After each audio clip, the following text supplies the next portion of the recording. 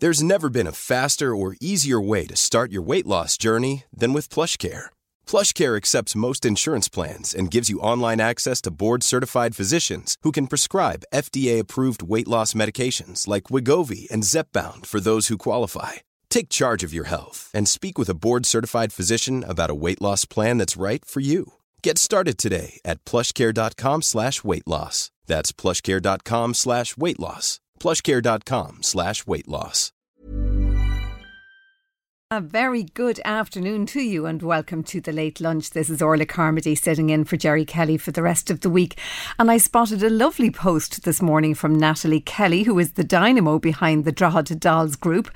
And she says, in a society that has you counting money, pounds, calories and steps, be a rebel and count your blessings instead. And I thought that was a lovely thought for the day. So thank you so much for that, Natalie. We've lots of interesting things on the programme today.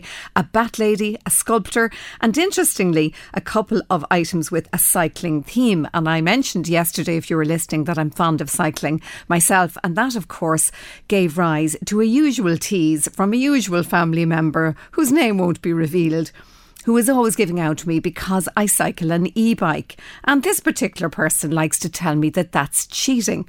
And my response to that is always, well, you know what? 80% of something is better than 100% of nothing. And if you have a push bike and it stays in the shed 100% of the time, well, it's not doing you any good at all. But if you're cycling your e-bike with great glee and enjoyment most days or as often as you can, well, apparently it gives you 80% of the exercise that a push bike gives. So an e-bike is not sort of like a fully electric item like a scooter. You know, you see people on the scooters and they're whizzing by and they're not making any effort at all. Well, on an e-bike, you do have to cycle. You have to actually work at it. Now, you can tune it up or tune it down. You can put it up to the turbocharge, and it does give you loads of help, or you can turn it right down to eco and you're getting only a really gentle little push. It's like when you're going up a hill, you have that little gentle palm in your back helping you up the hill. So it's absolutely wonderful. But the thing I love most about it is the absolute glee it gives you when you cycle. It makes you feel like you're 12 again. Do you remember that feeling of the wind in your hair and it being no effort? Well, that's what cycling an e-bike is like. It really does give you enthusiasm for it. So I'm standing and sticking to my grounds. 80% of something is better than 100% of nothing. They are expensive, of course, the e-bikes. We know that. But they are, I think, worth it. I saved my little shillings and awarded myself the e-bike for a big birthday a number of years ago, and I was very lucky. I collected it just a day before the first lockdown. And during that very first lockdown with COVID, I didn't feel so restricted because I was able to whiz around the neighbourhood.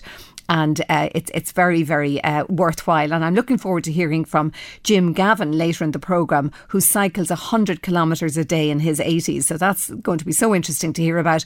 And also Stephen McElligott, who has a cargo bike and is really a great advocate for it as a means of transporting small kids around without damaging the environment in any way. But first of all, we're going to meet or hear from Jodie Duggan, and Jodie is joining us on the line. She's from Ashbourne. We hear many things, or we have done in the past, about the whole issue of coercive control, and it's in the context of abusive relationships, and sometimes we think that only pertains to older people or long established relationships. Very unusual to hear it pertaining to a very, very young couple in their late teens, early 20s, and with very serious consequences. And Jodie, you're very welcome to LMFM today. Hello, how are you? I'm good, thanks, Jodie. Tell me about the start of this relationship, because presumably the relationship started quite well before it descended into a dark place. Yeah, so I started seeing Jake when I was 17. And so like that, I was very young and vulnerable. And it was kind of the first boy that had shown an interest in me, and like we fancied each other. So I didn't see any wrong or any red flags at the beginning. It wasn't the best relationship. It was okay at the start, you know. He didn't start off with the abuse. It would be little things like telling me I couldn't go to places or I couldn't see friends, and then it slowly built up to being physical and then more controlling. With the likes of my bank account, I had to have my location on, and kind of like that kind of coercive control started then. And Jodie, in those early stages, were you living at home with your family? Were you living independently? Or how did he come to have so much control over you, do you think?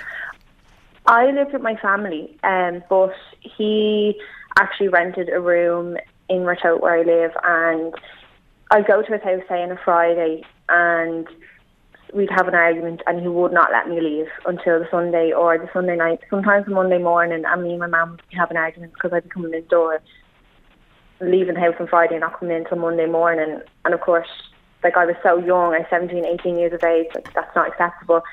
But I couldn't tell her why I couldn't leave, because if I even said to him that I was even going to go to the shops to get a roll or food or anything, it was a big ordeal, and I couldn't leave, and he was going to kill himself if I left, because he knew I was going to tell people, or that I was going to leave him forever. So he wouldn't let me leave. And at any stage in those weekends that you were staying at his place, would you be sort of feeling defiant of your family? Was that part of your kind of teenage expression, or were you really dying to get home but you just couldn't tell your mum? Oh, I wanted to get home. Like, there was never any issues with my family. My mum never liked him from the beginning. The first time my dad even met him, the first thing he said was he's far too advanced for Jodie. I was 17, he was 19, but he was far beyond his years compared to me. I was still so young. I never had a falling out with my family. I always wanted to go home and be with them. I always wanted to tell them what was going on. Why couldn't get the words to tell them? Because I knew it would upset them. And I also couldn't accept the fact that I was caught up in all this, and I felt like I was stuck. And then his behaviour began to get worse and worse. Yeah, it began to get physical. Actually physically hurting you? Yeah, so he, like, pushed me down the stairs, like, smothered me with pillows, he'd choke me. He'd never fully punch me, but he'd press his knuckles as hard as he could into, like, my hips or my thighs or even the side of my face, and I'd be left with, like, knuckle marks on my face. I'd have black eyes. He'd pin me on the bed and hold a knife to his neck. If he wasn't going to hurt me, he said he was going to kill himself, and that would be my fault, and I'd have to watch him kill himself. And at that age, that's a lot to have on your shoulders, and I believed it was my fault. He manipulated me into believing that, yeah, it was my fault, that I would make him do these things, and I basically just needed to shut my mouth and then just take it. And Jodie, that is so hard to listen to, and as you say, you were so young. Did you have a best friend? Did you have anybody at all you felt you could even hint that this was going on to? Yeah, I thought I was, but obviously it wasn't very clear. And then I kept it so quiet and I hid it so well that no one suspected the extent to what it was. My best friend didn't like him. I asked her to just kind of get on with him for me. But he didn't like her also. But he didn't like her because he knew she was picking up on these things and didn't like how he was speaking to me and how he'd act around people. And if me and her would ever meet up, he'd always be there, or he'd show up. Or even if we were getting ready for a night out, he'd show up to my house. And she's like, why can't we just get ready as girls, you know? But he'd show up, he'd be there for a drink beforehand. I think he knew in the back of his head I wanted to tell her, and he was trying to stop that from happening. So he could sense it changing. And when or how bad did it have to get, Jodie, before you could actually find it in yourself to say, I've got to get out of this, it's too dangerous? There was a lot. Like he'd smother me until I nearly passed out, and in the back of my head I was thinking, he doesn't know when to stop. Like, I could just pass out and not wake up. Like, that's easily done. When he pushed me down the stairs, like, I hit my head. It's easily done that it could go too far, and I could have died. And I don't like sound extreme, but like, he was in my room or after a night out, and he completely uplifted my room. It was unrecognisable after. The drawers and my wardrobe were pulled out. All my things were smashed up. He was slamming my head against the wall. The headboard was broken. The bathroom was broken. He kicked. I had a full length mirror in my room. He kicked it. The glass fell on me, so there was blood on the walls. And I just tried to break up with him. That's all I was doing. It wasn't a heated argument. I literally just sat him down after a night out and was like, I can't do this anymore. He was arguing whilst you're out. He was kicking up a fuss, and I just said, look, I can't do this. It's draining. I know you did finally manage to get away. But yeah. he didn't get a sentence. He got a suspended sentence. How did that make you feel? It was a kick in the teeth. It really was. To go through all that and then for someone to just walk out with basically just a slap in the hand, I just didn't think it was good enough. At the time, I didn't realise it could have been appealed. and I just took it as, right, okay, the judge has spoken, that's what she set in place, I kind of just had to accept it until the state actually appealed it, and it went to another court. I know he did make a full apology, but you don't really accept it. No, I don't accept it at all. Not at all. He apologised because the judge pulled him up and not apologising throughout the whole case. His side never once acknowledged me and apologised for all the harm that he'd done. And the next sitting, they came out with an apology, a written apology. So I just don't think that's good enough to give an apology after being told to give one. It obviously wasn't very sincere. And in my opinion, he didn't write that. By reading it, I know for a fact he did not write that. Someone wrote that up for him and he signed the end. So I really just don't accept the apology. So Jody, you've tried to make meaning out of this by campaigning, I know, for Women's Aid. And there's a fashion show now in Rathoath that you're supporting. Tell me about that. So we're throwing a fashion show with Women's Aid. It's in our salon. So the tickets are actually sold out at the moment, but you can buy a non-attendant ticket online on our salon.ie. It's €15. So all the money that we make, we're hoping to send then to Women's Aid. And like that, Women's Aid, they're going to come down to the fashion show. They're going to have a speech. We're going to have about 13 models, girls in their 20s, girls up to girls in their 60s, 70s, going to model clothes, hair and makeup. Sounds absolutely lovely, and even though it's sold out, you can actually support that by give us that online address again if somebody wants to just donate to support it. Yeah, so it's on oursalon.ie. Oursalon.ie. Well, look, Jody, the best of luck with it, and well done on putting a positive focus on an awful experience, and I hope you will be able to put it behind you now and move on with your life. And thank you so much for talking to us on LMFM today. Now, you've often heard it said that age is only a number, and my next guest seems to live that to the fullest degree. He has lived all over the world, done some very interesting jobs. He's 83 years old and he cycles 120 kilometres in a day. Jim Gavin, you're very welcome to the programme. Thank you very much. Jim, how did you get going on cycling? And I know you have a lot of issues around how we must share the roads, the motors, the lorries, the bikes. We've got to share the highway as such. Mm-hmm. Well, I was in Spain for 12 years and that's where I really took it up, you know. And I carried on with it when I came back home. And I'm seeing here that you do 120 kilometres in a day, no bother to you. How do you work up to that? Well, that's no bother to us, and I just don't go on my own, but I'm at the RD Cycling Club. And if you do it regular, it's no bother.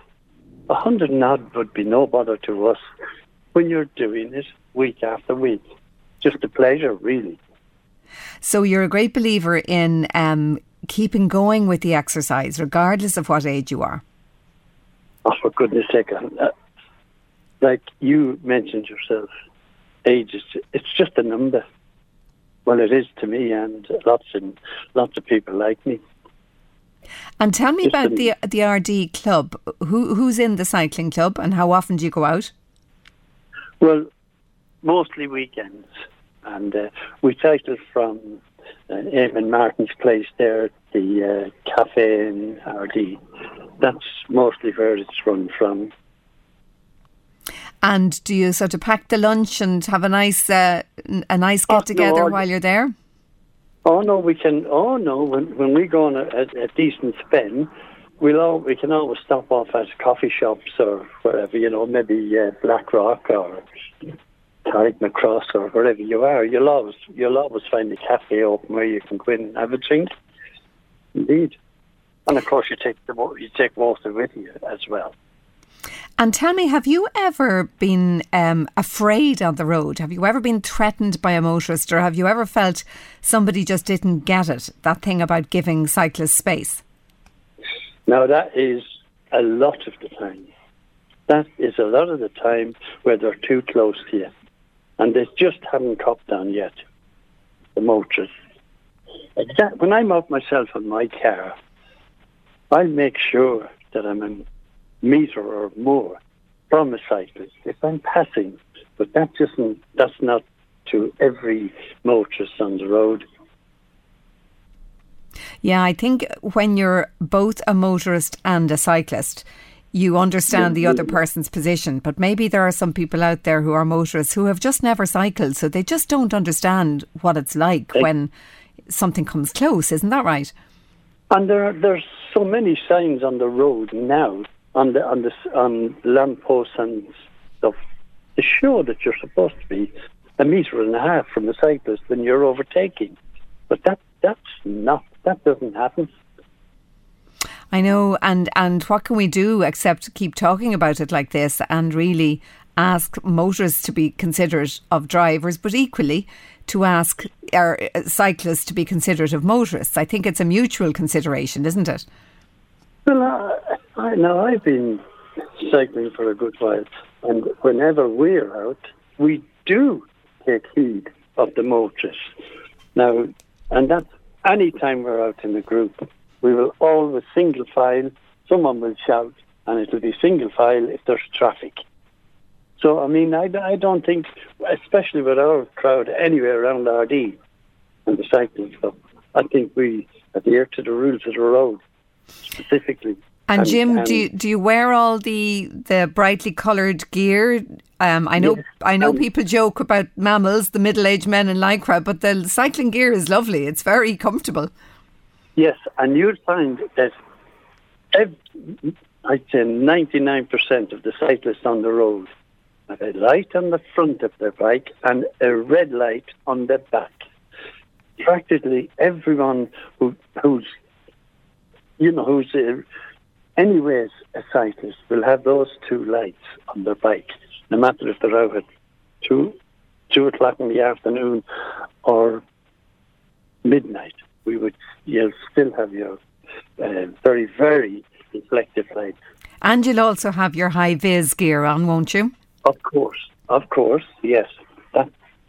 Even down to the shoes, you'd have something on.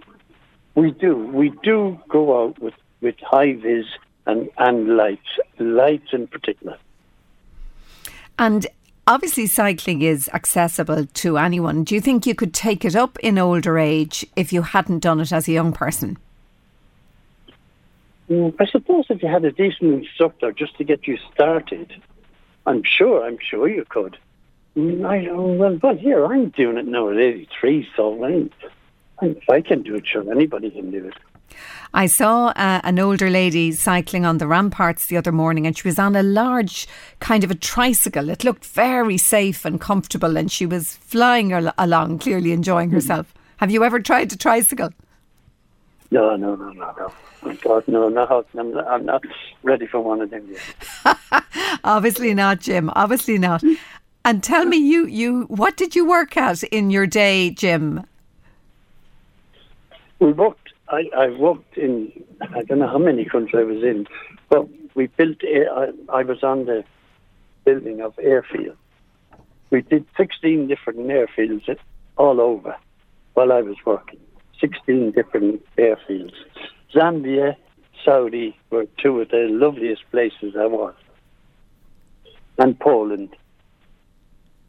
So you were a working nomad for a number of years. That was me.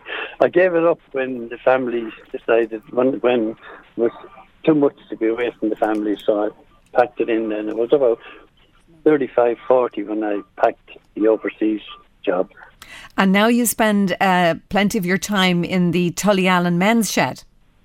Well, here, I've just got back from there now, and you couldn't be in a better place for 2 or 3 or 4 hours, twice, 3 times a week. It's absolutely brilliant.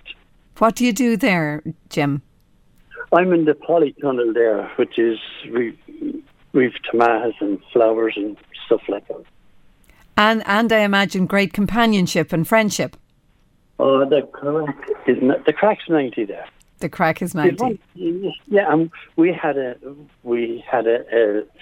fitness instructor there today for nearly 2 hours, and by Jesus, he did a great job. Well, if you don't use it, you're going to lose it. Isn't that the message, Jim? That's it. And he was a great chap. An Aaron Murphy from from Monster Base, a young fella, and he was a bloody great instructor. Yeah, we were delighted with him. Well, Jim, thank you for talking to us today, and continued success with all your different ventures, and great to have you on LMFM today. Now, with the autumn drawing in, we're going to start thinking about the spooky things and the bats and the ghouls and the ghosties and all of those things. And obviously bats, those little creatures, as I mentioned, that flutter around at night, I think they get some bad press, actually, myself. And Susan Kerwin is a lifelong lover of bats, and she's going to tell us all about them. You're very welcome, Susan. Hi Orla, how are you? Thanks for having me on. I'm good. Your interest in bats came in a roundabout way. I know you are a qualified falconer, but somehow there's a connection with you having been diagnosed with cancer that got you interested in bats. How did that happen? That's correct. So back when in 2007, I was diagnosed, at 27, I was diagnosed with cervical cancer. And at that time, my two sons were quite young. I was a single parent. And as you can imagine, it was an extremely overwhelming and stressful time. And I was suffering with depression and insomnia. So I would spend a lot of time at night idle, looking for something to do, take my mind off of things. And it started when I ventured out the back of my house one evening having a cup of tea. And I noticed that there was a colony of bats that were roosting in the neighbour's roof. So I would watch the bats, and before I knew it, hours had passed, and I was watching these bats coming and going in the night, and I needed to learn more about them. And I'm very curious, wanted to know what species we had, so I went and I bought a bat detector and started to study the bats and find out more about local bats in the area. And it took me away from that the evening problems I was having. It gave me something else to focus on. I looked forward to it so much, and it gave me such a love for the species. Before I ask you about them, you are well again now, are you? I am. I'm doing great. Yeah. Thank God. Good, yeah. Good. But you developed a lovely interest in the bats, and you began to understand them, I suppose. And a lot of what we feel about bats is misunderstanding, isn't it? Totally, it really is, and a lot of it comes from the media as well, and how they're portrayed. We've always been pushed these pictures of bats as evil demons. When we think of demons, we think of bat wings. When we think of angels, we think of bird wings. So it's always been kind of ingrained into us that bats are related to evil, whereas it couldn't really be more from the truth, because bats are just one of the most amazing creatures, and because they're nocturnal, we don't see them as much, we don't know as much about them, but they're vital to a healthy ecosystem. And the species that we have here in Ireland, all 9 of them are insectivorous, meaning that they feed only on insects. So they're out there at night eating their body weight in insects such as midges, mosquitoes and other small winged aphids. And they do a huge amount of work for the farming communities in saving millions of euros every year on the reduction of pesticides and chemicals that are needed to be used to grow our foods. And of course that means less chemicals coming into the food chain, which is so important to us. Now everyone wants to go more organic, and we have these little bats to thank for it. So they are literally clearing out the insects that would actually be overrunning the place if we didn't have bats.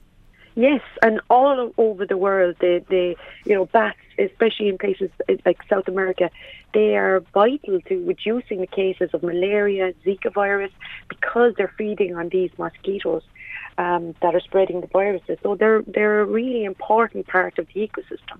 But not only are bats around the world feeding on insects, they're also pollinators and seed dispersal. So we rely on them for everyday foods, like our coffee that we enjoy in the morning, or bananas that we might have for breakfast, and even the cotton shirts and clothes that we wear. They rely on bats to stop the insects that would damage and destroy those crops. Mangoes, all different types of fruit, and of course the tequila plant.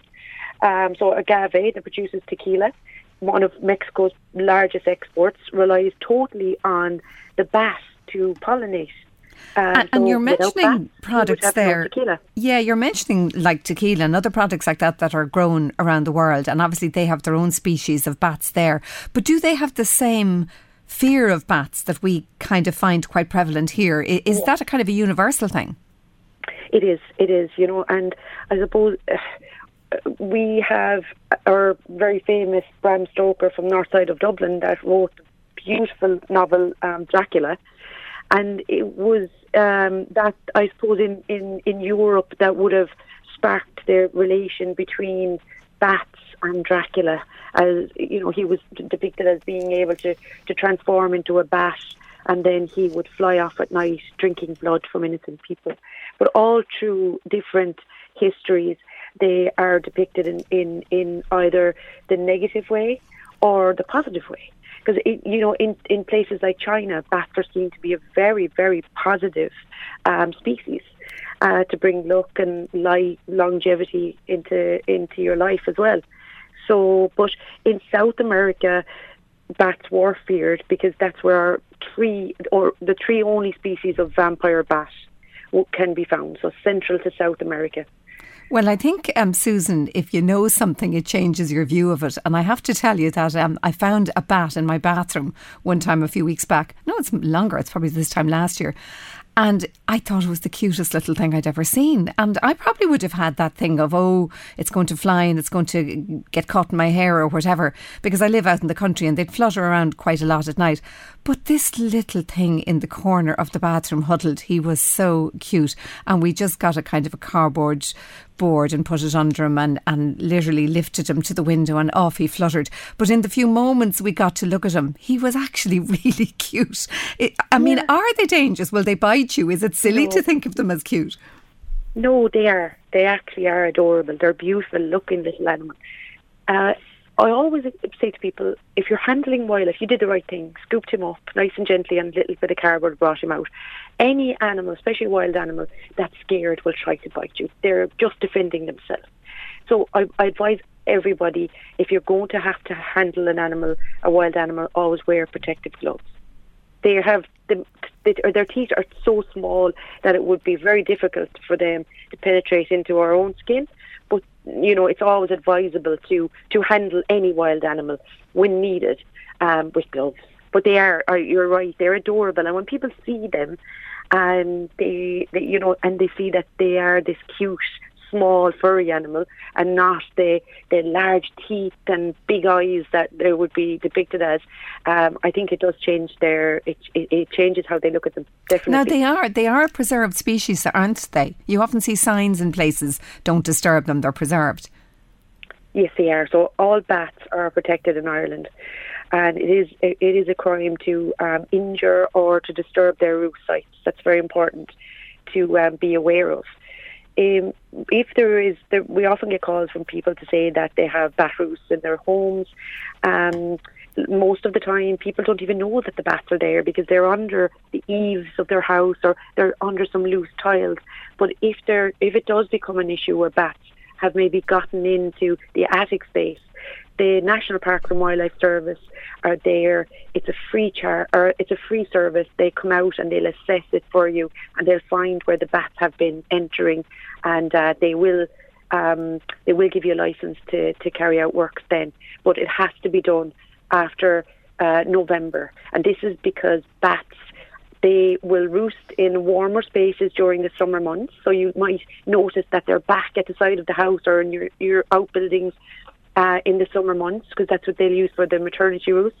And then into the colder periods in the winter, they use derelict buildings, underground caves, and even trees. So that's important that people know as well. And quite often when you look at a tree in your garden, you expect there to be insects living there and of course birds.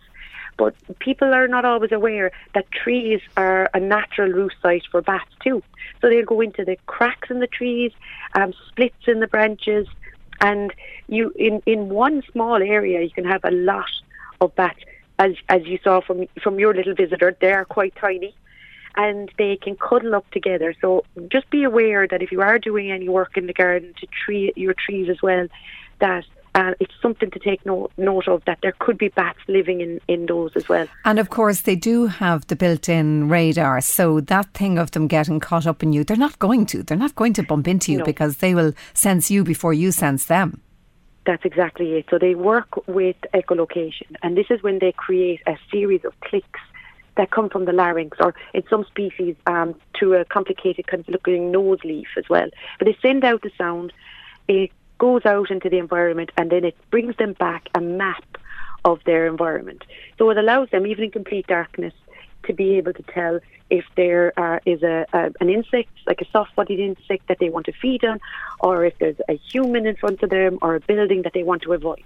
And they want to avoid you. So this is a myth, and we all grew up with it. I think it was just our parents would tell us, "Oh, bats are out, get in, they'll be stuck in your hair," you know.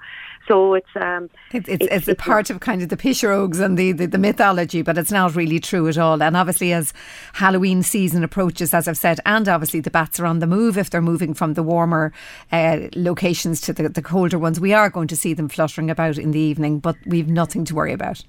No, absolutely nothing. And at this time of the year, when people find bats that have come in a window or they're found inside in a room, they're only the juveniles. And like all young animals, they just went astray. Exactly. So just always reach out, get some help, and be kind, because they're not there to harm you. They're actually, I always say to people, don't be scared of the bats. You should be scared of what would happen if they were all to disappear. Well, that's a great message to leave us with. Susan Kerwin, who runs a bat sanctuary, thank you very much for joining us on LMFM. Back after this. You're on the Late Lunch, and Dundalk photographer Stephen McElligott posted a picture there a few days back, and it really intrigued us. It's a lovely picture of a machine known as a cargo bike, and he's going to tell us what it's about and what it does. Stephen, you're very welcome. Hi, Orla. Thank you. So, Stephen, tell me what the cargo bike is. For those who haven't seen one and don't know what we're talking about, describe it, please. Well, a cargo bike is basically a common electric or non-electric. They're very popular in the Netherlands, and it's either a two-wheel bike or it can be a three-wheel bike with a large box on the front. And the boxes can vary in size, so you can have a small box for just personal needs and shopping, or you can have a large box if you're part of a business and you want to do courier or deliveries. And then you will have a family box, sometimes a family box and a personal box, and one where you can carry the kids and even a fully sized adult if you want. They're absolutely amazing, and they look great and they look very solid. Are they very difficult to actually cycle if you're carrying 2 or 3 kids on board the one machine? Well, I've never actually cycled a non-electric one, but I have cycled the electric ones, and the electric ones are easy, very, very easy to cycle, and I've never had an issue. It's just like cycling a normal bike. In fact, it's easier than cycling a normal push bike. No real issue at all. It'd take you maybe a couple of minutes to get used to it, you know. You're right when you say they're very popular in other countries. I had occasion to go over and back to The Hague in Holland quite a few times because my son was studying over there, and everybody went around The Hague with a cargo bike. You'd have women on the school run, you'd have dads coming out of work and collecting the kids, you'd have the infant, the toddler, the bigger child, all piled on board this bike, and it was quite normal. But you were saying that sometimes people have a kind of a bit of an issue about them here. Why is that, do you think? I think it's just because it's an unusual sight. They've never actually seen them before. So when you see you coming along the road in a big sort of bike like this, they're like, wow, like, what is that? Some people think it's brilliant. Some people think it looks ridiculous. But I think people forget that many, many years ago in Ireland and in Dundalk and Drogheda, these things used to be very popular. They were known as the butcher's bicycle. I was going to say, every butcher's boy went around town with his bike with the big basket on the front, yeah. Yeah, so, you know, and you had the big wooden box as well, and some people even, you know, with no wheels on them, didn't actually cycle them, they actually hauled them with their hands, you know. I think there's just an old guy, he's very popular, he's called Wee Georgie. You'll often see photos of him up online. My dad knew him when he was young, and he had one, and he just carried it around, you know, wheeled it around with his hands. So, and the other thing as well is that they're great for families because over in Amsterdam, as you were saying, like 76%, I was just reading online, 76% of people in Amsterdam actually cycle and drive. So it's not like people are giving up their cars altogether. Not everybody chooses it because they believe that it's better for the environment. It's just that it's better for their finances, personal finances too, So, and better for health and better for all kinds of reasons. And even putting the kids in a bike at a small age like that, they're kind of getting muscle memory about this is a great way to get around, aren't they? Well, this is the thing. And the thing about children is children actually really enjoy it more than the adults do. Because the children, when you're in a car or a car seat, you're not really getting to see the world around you. You got this little window that you can see that maybe a blue sky from. But when the child is in one of these, they get to see the world around them. The wind's blowing through their hair. They're giggling, they're laughing. I put my young fella in it, and he just thinks it's hilarious. And he just doesn't want to go in the car at all. He wants of course, to go on they're down at sort of their eye level, aren't they? So yeah, they can see so much of what's going on around. But I suppose the one thing in the Scandinavian countries and The Hague, as I've said, or Amsterdam, where I have seen these all over the place, it's that they're safe, that their bicycle lanes are so well established. I mean, do you find driving or cycling around Dundalk with your kids, would you have worries about traffic? I do have my worries about traffic, just as I would be in a car. But, here's the thing. I was looking at the statistics last night in the Garda Síochána website because, I knew I was coming on the radio and I was thinking to myself, I was just interested to see, the safety. And I looked at the drivers. And to date, from January 2023 to now, there has been 45 drivers killed and 30 passengers. And only 3 e-scooters and 4 pedal cyclists have died. Now, any death is a sorry one. But, I mean, the statistics are there that cycling is actually safer than driving, believe it or not, cycling or not, in Ireland. So, I mean, and you're looking at, globally, 41,000 deaths around the globe per year, pedal cyclists, and 1.35 million deaths in cars. That's a great point you're making, that it could potentially be safer if we are all very aware of them and if we put in the cycle lanes, etc. But I suppose trying to encourage people to use these kind of forms of transport, it makes so much sense to take cars off the road as much as we can, particularly if you live in a town centre, if you live in an area where it's quite easy to get around. But I suppose the question on people's minds would be, yeah, but they're probably very expensive. How expensive are the cargo bikes? Right, so that's one thing. When people ask me the price and I tell them the price, they're like, oh, would you not be better off getting a motorbike or something for that? So brand new, you're looking at 5,500 to 6,500 for a really, really top of the range one. And you're looking at about 3,000 for the Dutch wooden box one, right? And is the 5,500 one, is that an e-bike? That's an e-bike. So okay. You're looking at fully electric there, and for the kids, and that'll be on the low end. I know the Urban Arrow family is about 7,100 or something like that. However, when you look at your personal finances on your car, let's say you have a car, but you're looking to get a second car, look at the running costs of your car at the moment.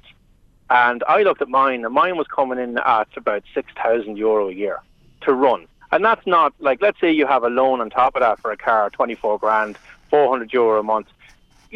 That's some serious money a year that you're spending. So just on running costs alone, you would have the bike paid for. And you're presenting you're presenting it there as a real alternative to a second car. If there is a family car for the long distances, for whatever you need, but that is a real alternative, isn't it?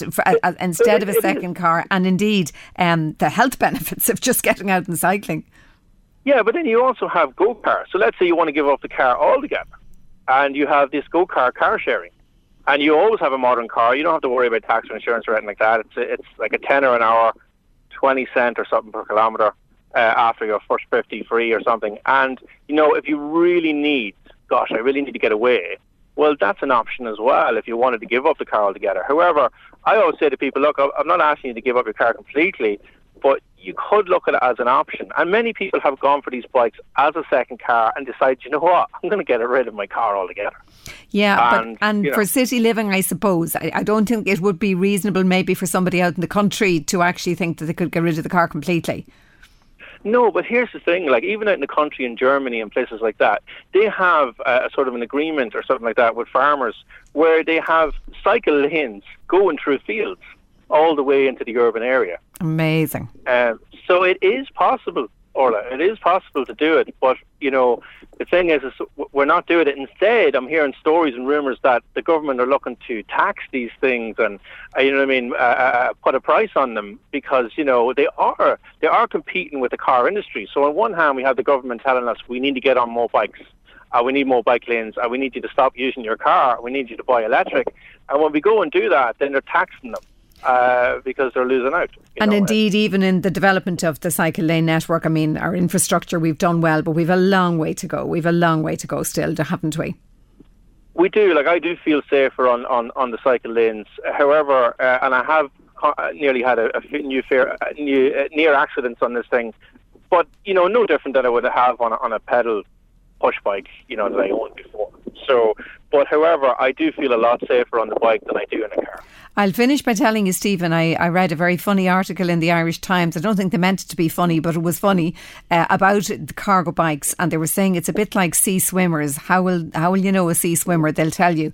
And in Dublin 4 nice circles, how do you know a cargo bike cyclist? Because they'll tell you. And there's that bit of resentment about it maybe, or a bit of sort of, is it Irish slagging? We don't miss an opportunity when we can. But look, it sounds very interesting, and again, thank you for posting that picture. It really intrigued our curiosity, and good luck with getting your kids around safely on the cargo bike, and thanks for joining us today, Stephen McElligott.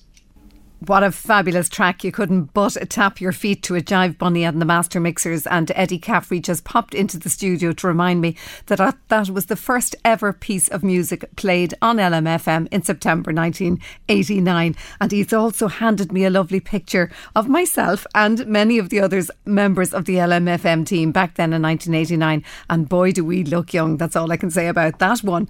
So coming up now to the competition winners, we're running the competition this week with the Arc Cinema, and we have 3 winners picked out, and each of them will get 3 tickets for themselves and a couple of buddies to go off to the movies on the night of Wednesday, September the 20th at the Arc Cinema.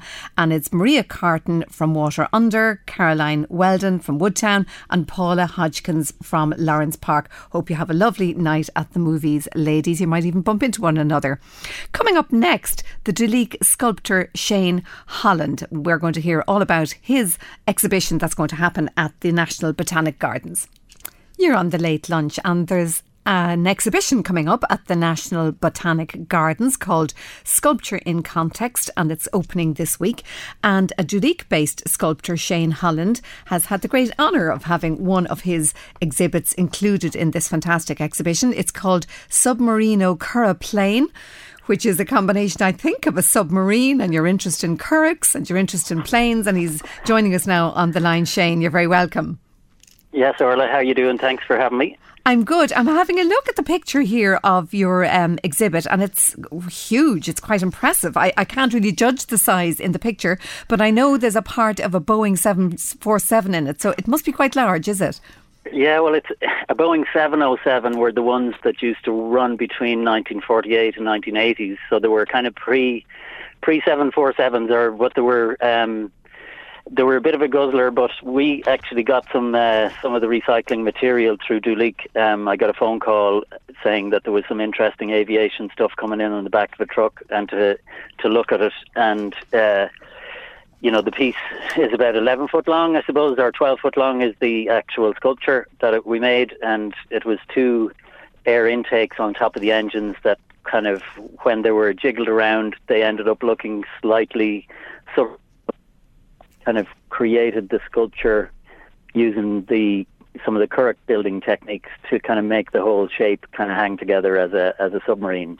So that's where it came in with the Submarino Curragh Plane. Well, it's fantastic. And just to sort of describe it, so the top is shiny metal, it's tubular, it's obviously part of that piece of the Boeing, but the underneath, it's really like the ribs. I think you've made it from metal, but it's the ribs that seems to, indicate the curragh, doesn't it? That's the curragh bit, yeah, and that's kind of like...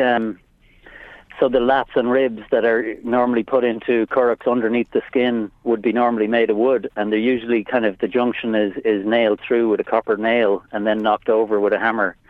Sometimes there's people under and above kind of knocking things over. So I decided to use that technique to kind of complete the form. And of course, this particular piece is the homage to John Philip Holland, which... I'm taking him as one of my ancestors, given that he's a Munster Holland or a West Cork Holland who ended up in Clare.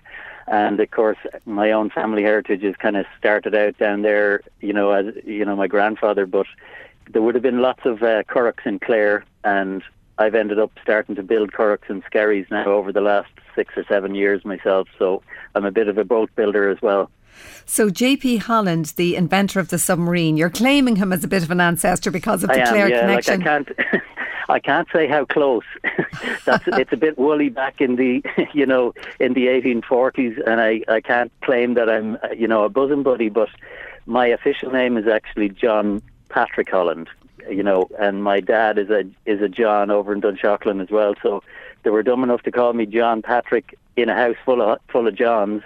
So they changed it to Shane because his name is John Patrick.